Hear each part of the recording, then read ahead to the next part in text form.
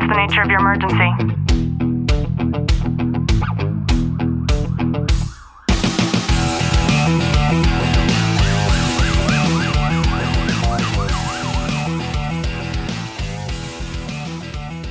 Welcome back to the Tactical Living Podcast. I'm your host, Ashley Walton, joined by Detective Walton. Clint, how are you? I'm good. In today's episode, we're going to talk about exercise versus Zoloft. Medical disclaimer, I am not a medical provider. Please consult your medical provider if you have any questions. Do not take this as medical advice. Sit back, relax, and enjoy today's content. I recently learned that scientists at Duke University did a test where they took patients that were on Zoloft or were being prescribed Zoloft for the first time.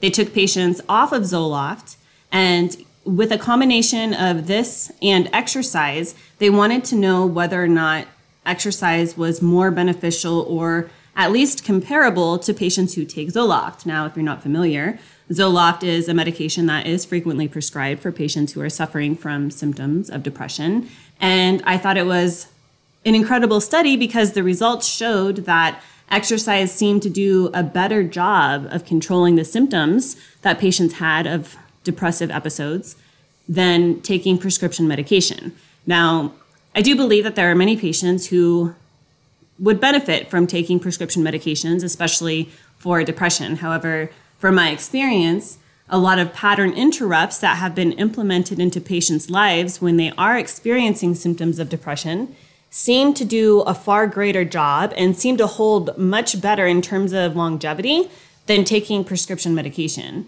And I think that even if we don't deem ourselves as being depressed or having symptoms of depression, as you listen to this, and Clint, I'm sure the same is for you, anytime that we have a regular exercise regimen going on, we feel a fuck of a lot better about ourselves and about life in general than we do when we don't have that on switch turned on.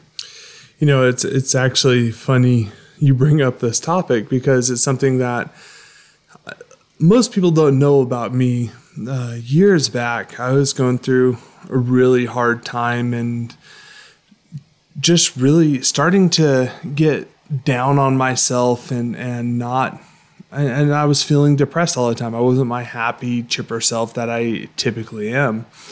And I had talked to my doctor and he recommended exercise. And at the time I was exercising a decent amount, and because I was getting in shape for the police academy and I was kind of going through, there's a lot of change going on at that time. And so I eventually asked him to prescribe me some prescription depression medicine. I started taking it and I took it less than, I want to say it's 2 to 3 weeks, and I hated the side effects, how I felt with it. I hated everything about it. And Ashley and I had some real conversations about not only that, but just kind of everything that was going on at that time. And I decided I was going to dig myself out of that hole and change my perception of things because of the way not only the medication made me feel, it wasn't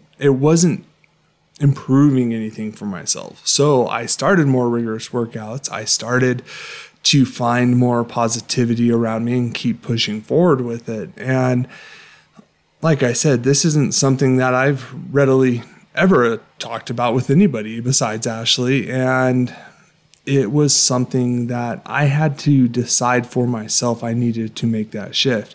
And Ashley, as Ashley said, it's not everyone can do that. And there's sometimes something that where you are needed to take medication for, but it's finding what works for you and really embracing it and pushing forward through it, because the truth behind it is you're in control of yourself. Yeah, and I want to talk about two things here. The first thing I want to talk about is that a lot of the times when we are prescribed a medication or some white coat individual decides to put a label on us, we automatically feel as though we need to identify as that thing, right? I am Ashley and I am a depressed person. I am Ashley and I am overweight. I am Ashley and I have diabetes, you know? I don't have any of those things, luckily, but that's the example that I'm talking about. And I know patients, people, friends who have been given those diagnoses, and they will be the first person to contradict what we're talking about here. They will be the first people to tell you that taking the medication that they were prescribed absolutely changed their lives. And I believe there could be many components into that. Maybe their lifestyle, for whatever reason, they didn't allow for other activities or, other things. When the studies are showing that something like exercise can be more beneficial than taking medication, I don't know why one wouldn't try to dive into that as hard as they could.